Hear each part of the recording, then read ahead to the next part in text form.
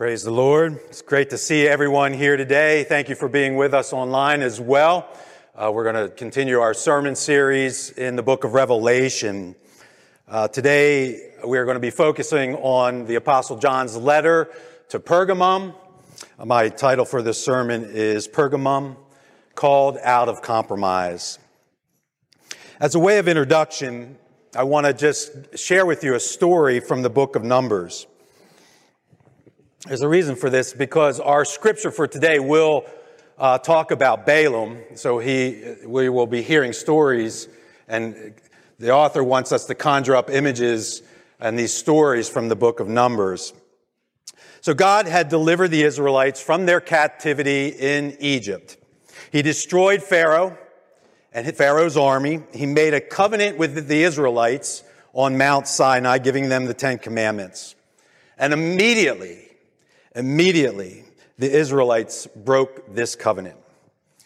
God continues to show his mercy. He sets up his tabernacle, which is this huge tent where God would dwell with his people as they journey together. And God gives Aaron and the priests to the nation of Israel. At that moment, he leads them into the wilderness. And we get to the book of Numbers. The book of Numbers, if you look at it, is all these stories about Israel's rebellion and God's faithfulness.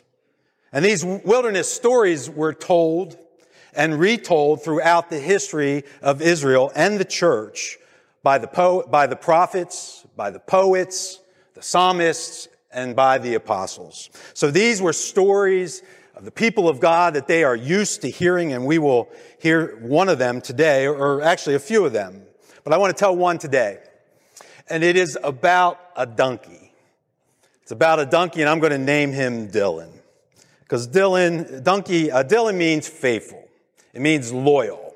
And Dylan was a faithful donkey to his owner, Balaam. And on a particular day, Dylan was looking at his owner, and he could tell that Balaam was excited. And he knew they were going on some kind of trip, because Balaam took a blanket, put it over Dylan. He was starting to pack up Dylan's back with what seemed like a particularly heavy load that day. So Dylan was smart enough to know, he had done this plenty of times to know they were going on a big journey together. Turns out that Balaam was hired by the Moabite king, Balak, and he was going to get all of this money, all of this gold by the Moabite king, Balak. So Balaam was really, really excited, he's a sorcerer. Balaam is a sorcerer. He was hired by King Balak because he had a reputation for being able to speak to the gods. So Balaam does the right thing. He speaks to God, and God says, yes, Balaam, you can go on this journey. But as soon as he's on the journey, as soon as he's on Dylan's back and he's on the road, the scripture says that God is upset with Balaam. And you think to yourself, why are you upset? You told him he could go. Well, it must have been something to do with the greed that was in Balaam's heart. So God determines he's going to kill Balaam, and he sends the angel of the Lord to block the road. In the Old Testament, if you hear the angel of the Lord, you should be thinking to yourself, this is Jesus in his pre-incarnate state. This is Jesus as God before he became a man. And he is standing right in the road. And what this particular part of the story is that Dylan, the donkey, he sees the angel of the Lord. But Balaam does not. Dylan, being a good donkey, he sees the angel of the Lord. He knows he's going to kill his master, and he runs off into the field. And Balaam gets off the donkey, and he beats him back onto the road. Dylan, being a faithful donkey, presses on. And then all of a sudden, there's these two vineyard walls, and there's this narrow passageway, and the angel of the Lord is right smack dab in the middle of the two walls. Dylan, being a loyal, faithful pet, pushes off to the one side and literally crushes Balaam's foot against the vineyard wall. And again, Balaam is furious with his donkey, and he beats him again. The angel of the Lord goes down the path, way down the path. And again, Dylan sees the angel of the Lord, and he literally lies down on Balaam. Balaam's furious and beats him again. And then the best part of the story, the humorous part of the story, God gives Dylan, the donkey, the ability to speak. And this is the conversation that went on between Dylan and Balaam. I'm putting it in the PSV, the Philly style version. Dylan says, "Yo, bro, what have I ever done to you? Why do I deserve you hitting me 3 times? And Balaam says, now Balaam is literally talking to his donkey at this point, "Because you made a fool out of me. And I wish I had a sword right now and I would kill you." Dylan, seriously, bro? Am I not your ride or die? You've always ridden me, and have I ever treated you the way you're treating me now? And Balaam had to admit, no, you have not. You got to love Dylan, keeping it real. And all of a sudden at that moment, Balaam's eyes are open. He sees the angel of the Lord. And the angel of the Lord says to you, "Why are you beating your donkey?" And Balaam falls down on the ground and he repents. And God says, "Continue on your journey. You can go see King Balak." That's quite a story, isn't it? These wilderness stories, they're crazy. Balaam gets to the point where he's with King Balak. King Balak takes him up on the mountainside where they can see all of Israel. And he says, "Now curse them." Because that's why he was hired. Balaam was hired to curse the Israelites. So Balaam consults with God, and God says, you can't curse my people because my blessing is upon them. Now this happens 3 times. And instead of giving a curse, Balaam gives a blessing.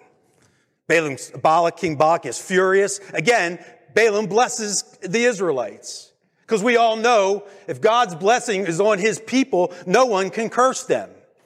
This happens 3 times. Balak is furious. And we'll leave the story at that point right now. We'll pick it up a little bit later. Please stand. We're going to read our scripture for today. Revelation chapter 2, verses 12 through 17. Let's read the word of God together. "And to the angel of the church in Pergamum write, the words of him who has the sharp 2-edged sword. I know where you dwell, where Satan's throne is. Yet you hold fast my name, and you did not deny my faith, even in the days of Antipas, my faithful witness, who was killed among you, where Satan dwells. But I have a few things against you. You have some there who hold the teaching of Balaam, who taught Balak to put a stumbling block before the sons of Israel, so that they might eat food sacrificed to idols and practice sexual immorality. So also you have some who hold the teaching of the Nicolaitans. Therefore repent. If not, I will come to you soon and war against them with the sword of my mouth. He who has an ear, let him hear what the Spirit says to the churches. To the one who conquers, I will give some of the hidden manna, and I will give him a white stone with a new name written on the stone that no one knows except the one who receives it." The word of the Lord. Let's pray together. Father, please, by your Holy Spirit, anoint this time. May the words of my mouth, the meditation of my heart be pleasing in your sight. He who has ears, let him hear what the Spirit says to the churches and to even this church at New Life Church. Open our ears that we may hear. Grant to me a heart that is full of love and compassion for your people. I pray for your glory in Jesus' name. Amen. You may be seated. Just a few comments about the city of Pergamum. It's a city a lot like these other cities that we're talking about in Asia Minor. They had this big, like a lot of Greek cities, had this big kind of fortified upper part of the city. They had plenty of temples like all the Roman cities did. The temple of Athena, she was known as the victory bearer. Kings would pray to her for victory in battle. There was a sanctuary of Zeus. There was the temple of Dionysus, the patron god of arts and theater. Again, this was a part of the imperial cult. Emperor worship was prevalent in Pergamum. It was a cultural center of the area. Rulers would generously be patrons of the art and philosophy, athletics, rhetoric, and science. They had a big gymnasium. They had a theater and a world-renowned library. So think of, in our time, New York City. And that will give you a little bit of a hint of all the culture going on at Pergamum. It was known as an agricultural center. It got most of its money through produce, selling produce and livestock. And as is the case with all of these churches, it was under heavy persecution from the rulers of Rome. And it was hard for Christians to fit into Pergamene society and to do business in that city. And because of this, the church in Pergamum was tempted to compromise the gospel, which is my main idea for today. It is easy to compromise the gospel. Don't do it. You've heard Nike, just do it. Well, in Pergamum, don't do it. It is easy to compromise the gospel. Don't do it. It is easy to compromise on the left. It is easy to compromise on the right. It's easy to compromise when you're trying to go right down the middle. It's easy to compromise the gospel. Don't do it. And as is the case with all the other letters, as this kind of rhythm to the letters, he commends Pergamum for the good that they do. He challenges them to repent of the bad, and then he offers a reward to those who do not compromise. The good, the bad, and the reward. Let's start with the good. Verses 12 through 13, Jesus is described as the one with the two-edged sword, the Word of God. Jesus Christ always faithfully issuing forth the Word of God from his mouth, like a two-edged sword that cuts deep and can divide up bone and marrow, going deep enough into our spirit that we are penetrated by the Word of God. It separates out the good from the bad. And the city of Pergamum, and this is very striking, the city of Pergamum is known as the place where Satan dwells. The place where Satan has his throne. There is so much evil in this city that it is described as the place where Satan rules. His very throne, the center of his kingdom, is at Pergamum. Think about that for a second. How bad could it have been to be the center of Satan's kingdom? And then there's this Greek word. It says, you hold fast to my name. You hold fast to the faith. It's this Greek word krateo. It means to hold, but it also can mean to seize hold of something. The people of Pergamum have seized a hold of their Savior, even in the midst of this horrible persecution, and they will not let go. It reminds me of Jacob in the Old Testament,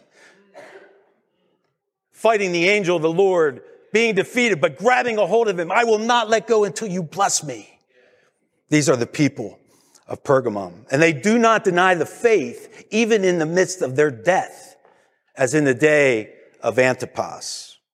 Antipas, called a faithful witness of Jesus Christ, a faithful follower of Christ who did not give in, who did not renounce his faith, who did not compromise, even to the point where he was put to death. It's significant that the scripture calls him a faithful witness because in Revelation 1:5, Jesus Christ is described as the faithful witness. This shows that Christ considers his own perseverance in the midst of persecution and his death, and then his entrance into glory to be the paradigm by which all Christians enter into his rest. We are a people who must persevere at the very place where Satan dwells, even if it means our life. It is easy to compromise the gospel. Don't do it. I think this has a lot to say for us at New Life. And for a second, I just want to talk to some people who've been here, say, 15, 20, 25 years or more. You have been faithful witnesses to the gospel in this community. And Jesus knows it. You have stood your ground. You have not compromised the gospel. And Jesus says, I see this. You are my faithful witnesses in Olney, in the upper North Philadelphia, and throughout this city. Just take that in for a moment. Well done, Jesus says. Well done. Just keep going. Hold fast to my name. Do not compromise. I see your good works. That's the good. The bad, the challenging part. Again, krateo is used, this word is used again for those who hold to the teaching of Balaam, and some hold to the heresy of the Nicolaitans. I said in my sermon 3 weeks ago that we don't really know what that heresy is all about, but we do know some things about Balaam because I just shared that story with you, this sorcerer who was hired to curse the Israelites. This kind of teaching has lived on. And what John, the Apostle John, is doing, he's saying, remember these stories from the book of Numbers. Remember these wilderness stories. They've been told to you again and again by the prophets and the priests and the poets and now the apostles. Remember the teaching of Balaam because it's in your midst. And Balaam, we know from the book of Numbers and now we know from Revelation, he couldn't curse the people. He was given all this money by King Balak, but he couldn't curse the people. So he comes up with another idea. He encourages the women, the Moabite women, to go and have sexual relationships with the Israelite men, to bring them to the feasts and the sacrifices of the Moabite gods. And so these men begin to participate, to begin to eat the food of idolatry and to enter into sexual relations and to enter into sexual immorality, to the point where they're trapped and they start to join in on sacrifices and the worship of the Moabite gods. This is the teaching that is still prevalent in the book of Revelation to the church at Pergamum, and it is even present in our time today. Numbers 25:2 says, these women invited them to attend sacrifices to their gods. So the Israelites feasted with them and worshiped the gods of Moab. It is easy to compromise the word of God. Now, I don't think in our time, in modern times, we're going out and having these kind of relationships with somebody, and all of a sudden they're saying, okay, we want you to sacrifice to our God, eat a meal, and we're going to have sacrifices to our God. That's not what modern life is like. That's an ancient time. So what does that mean for us today? I want you to think in terms of intimacy with the world. Intimacy with the ideas of the world. And we have plenty of that on display in our nation right now, don't we? Think of all the ways the values of the radical left or the radical right have seeped into the church. An intimacy with evil that is very alluring. It catches us up and it tempts us to worship the gods of our nation. So it's time to identify the elephants in the room. You know the phrase, the elephants in the room. And important or controversial issues that everyone knows about because they're as big as an elephant in the room, but nobody talks about it because we don't want to offend anybody. We don't want to cause any controversy. We don't want to upset people. I'm very familiar with elephants in the room because I grew up in an alcoholic home. I've been very honest about that in my preaching. And when you grow up in an alcoholic home or anything like it, there's a dirty little secret you have to keep. We couldn't talk about my father's alcoholism. We might upset him. The secret might get out and people might think worse of the Bathursts because we had this problem in our home.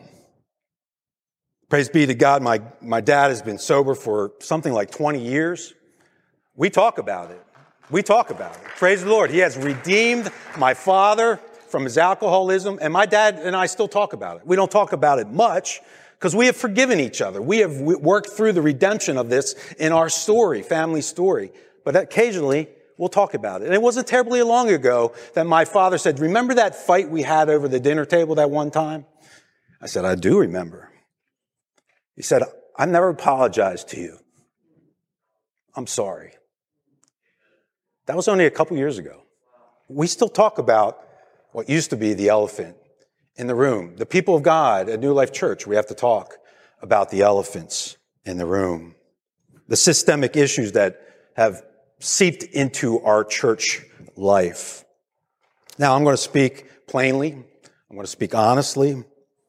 And what I want you to do, I've said this before, watch, as I'm speaking these things, watch for resistance in your own heart. Don't assume what I normally do when I hear a penetrating sermon. I start blaming it on the preacher instead of noticing the resistance in my heart. I'm not up here as a perfect man. I acknowledge that. But I have saturated this in prayer, and I'm trusting that the Holy Spirit will use it. Pay attention to your own resistance. It's look in the mirror time. Just you and Jesus and the words of your scripture. Let me pause and pray just for a moment. Father and God in heaven, it's hard to look in the mirror. It is hard to look at our own sin. But thank you that you are a forgiving God. So the more that we look at our sin, the more you forgive. I just simply pray that you would search out our hearts. Each single one of us here today, listening through live stream, that we would know you would convict us of our sin, that we might repent of it this day. And fill me with compassion. Fill me with love that I can't fill myself with, but you can. Give me a love for the compassion and compassion for your people here in this church. I pray in Jesus' name, amen. Now, I have had plenty of individual conversations over the last year or so, and it might be tempting for you to think that I'm singling people out. I'm not doing that because I've heard these things for 15 or 20 years. So I'm not thinking about individuals. Even if I look at you today, I'm not thinking about individuals. I'm thinking about the elephants in the room. Let's begin on the right. I said we can compromise on the left, we can compromise on the right, we can compromise down the middle. Let's start with the right. The right says, don't talk about politics. What they mean by that is let's not talk about race. Don't bring it into the pulpit because it's just too highly politicized at this point in time in our culture. But here's the problem. We have to talk about politics because politics is where all the false doctrine is coming in, from the right and from the left, and sometimes down the middle. So we have to talk about politics. The extreme version of this is, if you're going to talk about race, that's really Marxism. That's really critical race theory. And I'm not going to say those things don't have anything to do with the discussion. We'll get to the left in a second. But as soon as black Christians or people of color hear that, I'm here to tell you from my constant conversations with them, they see that as a smokescreen. They see that as a person who doesn't want to deal with the sin that lurks in their own heart. Pastor Larry has been trying desperately to help us understand this. It's a hard thing for him to have to do. It's a hard thing for me to have to say it here today. The most extreme version of this is white nationalism, which we see has penetrated our nation. And I'm not here to say anybody in this church is a white nationalist, but I am here to say that some of these ideas are starting to get caught up into the church. That's what I'm saying. I am talking about the redemption of politics. We are Christians. We believe in the redemption of every single sphere of life, including politics. I'm talking about the redemption of politics and the ability to speak honestly with one another. It is easy to compromise the gospel on the right. Don't do it. Now, on the left. What I am really concerned about on the left is this cancel culture. Because what happens is people on the left, they tend to understand racism to some degree. And they get frustrated with people who don't. And they get so frustrated that they say, I'm canceling you out. I'm ignoring you. Your voice no longer matters. Be quiet. Now, I want to say something, and I want to try to be clear about this. What Pastor Larry, when he led us on a lament for Ahmaud Arbery, that's not what he was doing. He was not canceling out your voice. He was saying, I simply want you to listen to the black voice of lament. Just listen to it, and we'll be able to talk about it later. That's what he was doing. The extreme version of this is anti-racism without a desire for reconciliation. But the Bible calls us to reconciliation. It's hard to do on the left. It's hard to hear people who don't get it and not to become so frustrated that you cancel them out, you talk anti-racism, but then reconciliation goes out the window. We've been talking to a friend of ours, a pastor friend who has led a multicultural church for years and years and years, and this is the way he has said it to us. If you are a reconciler, you have to be anti-racist. But you can be an anti-racist without being a reconciler. That's helpful words, and I think it gives us indication of what's going on. The most serious form of this is this kind of anti-Christian doctrine on the left, and they do want to cancel out the church. They do. And it has even infiltrated into organizations like Black Lives Matter. Now, let me be crystal clear about this. I am not saying that everybody in Black Lives Matter is bad. And I am certainly not saying that the phrase Black Lives Matter can't be used. We just saw a video not too long ago about the image of God, the imago Dei in somebody. Black lives do matter, and we should be able to say that out loud.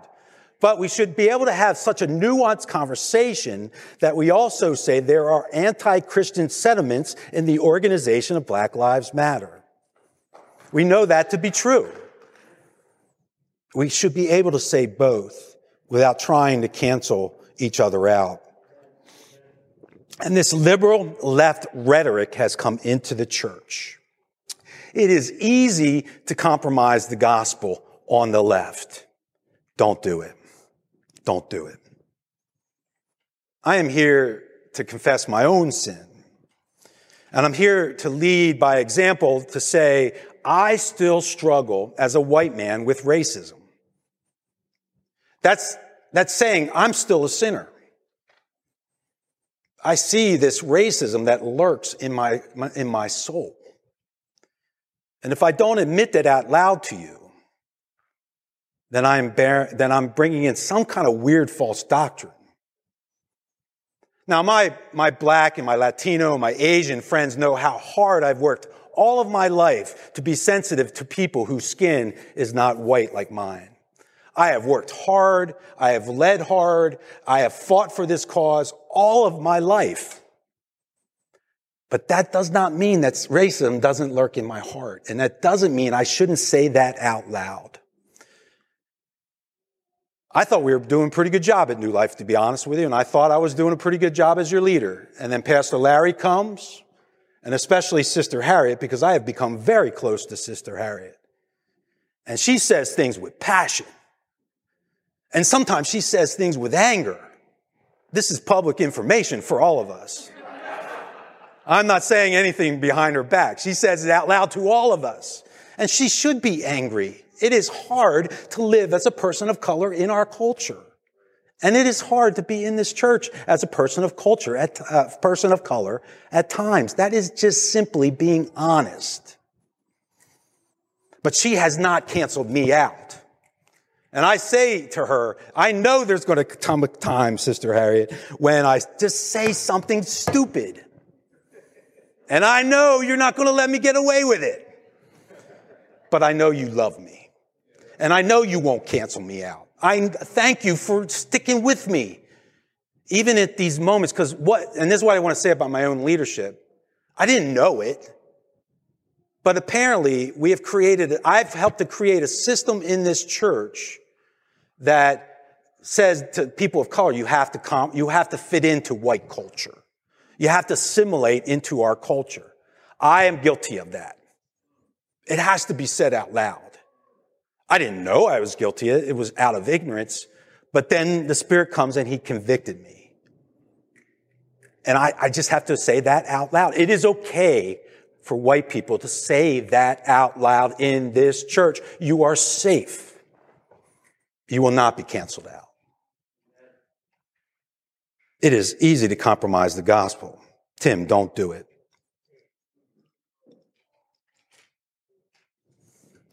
There's this larger context. I've already talked about it in the book of Numbers. So when you think of the teachings of Balaam, you shouldn't just think of that one incident where he tried to curse the people of God. You should be thinking about the whole of the book of Numbers and all these wilderness journeys.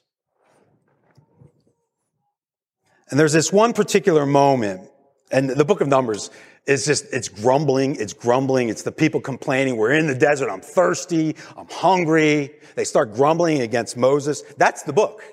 That's the whole book. That's what it's about. And there's this part in Numbers 16 that I just think is really key for us as a church. One of the priests, his name is Korah, he incites a rebellion against Moses and Aaron. And he takes along 250 people, the most prominent leaders, and they rebel against Moses. Now listen to what they say. They united against Moses and Aaron, this is Numbers 16:3, and said, "You have gone too far. The whole community of Israel has been set apart by the Lord, and He is with all of us. What right do you have to act as though you are greater than the rest of the Lord's people?" You see what's going on? He wasn't saying anything wrong. He was saying, we're all the people of God. True. But they're basically saying to Moses, your leadership is, we can lead this group as much as you can. We hear from the God the same way you do. Remember our friend, this pastor friend, Multicultural Church? This is what he said to us too. He said, Tim, Larry, you have to lead out of humility. If you don't start there, everything else is cooked. But the people of God in the church lack for a basic understanding of biblical leadership. They do not understand that Pastor Larry is our senior pastor. And God speaks to him differently than He speaks to any one of us. It doesn't mean that we don't hear from God. And Pastor Larry's not Moses. Moses is this kind of foreshadow of Jesus, but we can learn from analogy, what does biblical leadership look like? God always raises up a single man or a single woman to lead His people. He leads up these men like Moses to lead His people. Moses had elders. We have elders. And we don't let Larry just do whatever he wants to do. Larry, do I let you do whatever you want to do? Do I challenge you on a regular basis? Do the elders challenge you on a regular basis? So we have all of this leadership. Moses had ministry leaders, leaders of 10, leaders of 100, leaders of 1,000. He had his priests. He had Aaron. He had all of these levels of leadership, just like we do in the church. But maybe it's because we're educated and we really know our scriptures. Maybe we say, I can hear from God as much as you can. What I'm telling you is, Pastor Larry is our leader, and there has to be a submission, a proper biblical submission to that leadership. That's biblical leadership. And there was a time, to my own fault, I argued against that way back when in the day. We're all the same. All elders are the same. All leaders are the same. We're not. We're not. Pastor Larry carries a burden. He will be held accountable by the Lord Jesus Christ, as will all leaders, in a different way than Christians. That's what the Bible says. And we have to be honest about it. It doesn't mean that I don't hear the voice of God, because I do, and so do you. It means it means it is so easy to compromise the gospel at the level of biblical leadership. Don't do it. Don't do it. The good, the bad. And I don't know about you, but I need to hear some grace. I am way down with my sin. I need to hear from the Lord that he is gracious and merciful to me. The reward, verse 17. To the one who conquers, who does not compromise, I will give hidden manna and a white stone with a new name that nobody else knows except for you and God. This is the grace. This is the reward for those who do not compromise. And for whatever reason, these things, these items, the hidden manna and the stone, they're intentionally obscure to us. We simply don't know what they are. I'm assuming the people who heard it in the first century knew, but we don't know. Commentaries have guessed at it, but we don't know. It's obscure to us. And as a faithful preacher of the gospel, a preacher of the word, it has to remain somewhat obscure. But we need some encouragement right now, don't we? Amen? We need some encouragement from the Lord after taking a really hard look in the mirror at our own sin. And so this is what the commentators say. I'm just kind of going to give it to you right off the letters of the page. The hidden manna. Some people think, well, it's the manna that was in the sanctuary. Probably the simplest meaning is that the believer who overcomes will receive celestial food not available to the world. Food that's not available to the world. Think of John 4. Jesus is saying, I'm hungry. And the disciples are like, let's get him something to eat. You got to eat, Jesus. You need to eat. And Jesus says, I have food to eat that you do not know about. Meaning it was hidden to them in that moment. So the disciples said to one another, has somebody brought him food that we didn't see? And Jesus said to them, my food is to do the will of him who sent me and to accomplish his work. That's my food. And that is the food that is given to you in the hidden manna. The accomplished work of Jesus Christ. No matter how much sin you had to confess today during the bad section, Jesus is right there as your Savior with his accomplished work, his death, his resurrection, his glory to forgive you of that sin. Isn't that good news?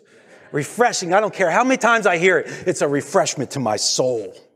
And then he's going to give you a white stone with a new name. We don't know what the white stone is. We simply don't know. But what we do know is it's some kind of assurance of blessing. A white stone with a new name on it. In modern times, a name, it's just a label. Tim, yeah, hey, what? Somebody looking for me? It's just a label. But in ancient times, it represented the whole person's character. It would be weird to have a hidden name in modern times. It would seem strange and it would be a crippling disadvantage to us. But to the people of antiquity, the hidden name was precious. It meant that God had given the overcomer a new character which no one knew except himself. It was not public property. It was a little secret. Now get this, between him and God. It was a little secret between her and God. No one else knew about it. So at the conclusion of this sermon, with all of the honesty, with all discussion about elephants in the room, all of taking a really hard look at yourself in the mirror and probably seeing some things that lurk in the darkness and you don't like and they're ugly. This message ends on grace. This message ends with Jesus. Just think of yourself. Just think of all the intimacy associated with the hidden manna and the white stone. Just picture yourself just being with Jesus right now. And he gives you food to eat, manna, which is his accomplished work on the cross for you. Jesus says, this is for you, my son. This is for you, my daughter. Yes, I know the evil in your heart. I know all the things that lurk there, but here's this hidden manna. Don't stop with confession. I have forgiven you. Dine on my forgiveness. And then he gives you this white stone. You turn it over and it has this new name engraved on it. I want you to think of the best possible version of yourself. Perfectly loving towards God and others, always doing the right thing. No more racism that lurks in your heart. Nothing that divides you from another brother or sister in Christ. No one else knows it, just you. My name is Timothy, from the Greek Timotheus, meaning honoring God. That's a pretty good name. But God's saying he's going to give me a new name, which has so much better character than honoring God. I can barely take that in. And here's the thing, it's a little secret between me and Jesus. You know what that means? That means you're a part of the club. That means you belong to Jesus. That's why you have so much confidence to confess your sins, because your sins can never go deep enough that you won't find Jesus right there to bring you up, to remind you of his cross and his death and his resurrection, and put you on solid ground. He is already giving you a new character right now. It has started the moment that you accepted Jesus Christ as your Lord and Savior. That new character begins. That new name begins. You belong. It is easy to compromise the gospel. Don't do it. Because to the one who overcomes is the hidden manna and the white stone with a new name, a new character, and there will be peace. Let's pray. Heavenly Father, Lord God in heaven, we thank you that the story of the people of God does not end with sin. It ends with forgiveness. It ends with a God who is steadfast, slow to anger, full of covenant faithfulness to his people. No matter how many times we act like the Israelites and we fail and we grumble and we complain and we sin, you are there to be faithful to us, Lord God, to forgive us of our sins and to build into us a new character. Do it, Lord. May we be victorious, never compromising from the left, never compromising from the right or even down the middle. We want to be victorious in Jesus Christ, because we want you to get glory and we want people to know about your name. Thank you, Lord, for being with us this day. We pray in Jesus' name. Amen. Let's stand together and continue to worship our Lord and God.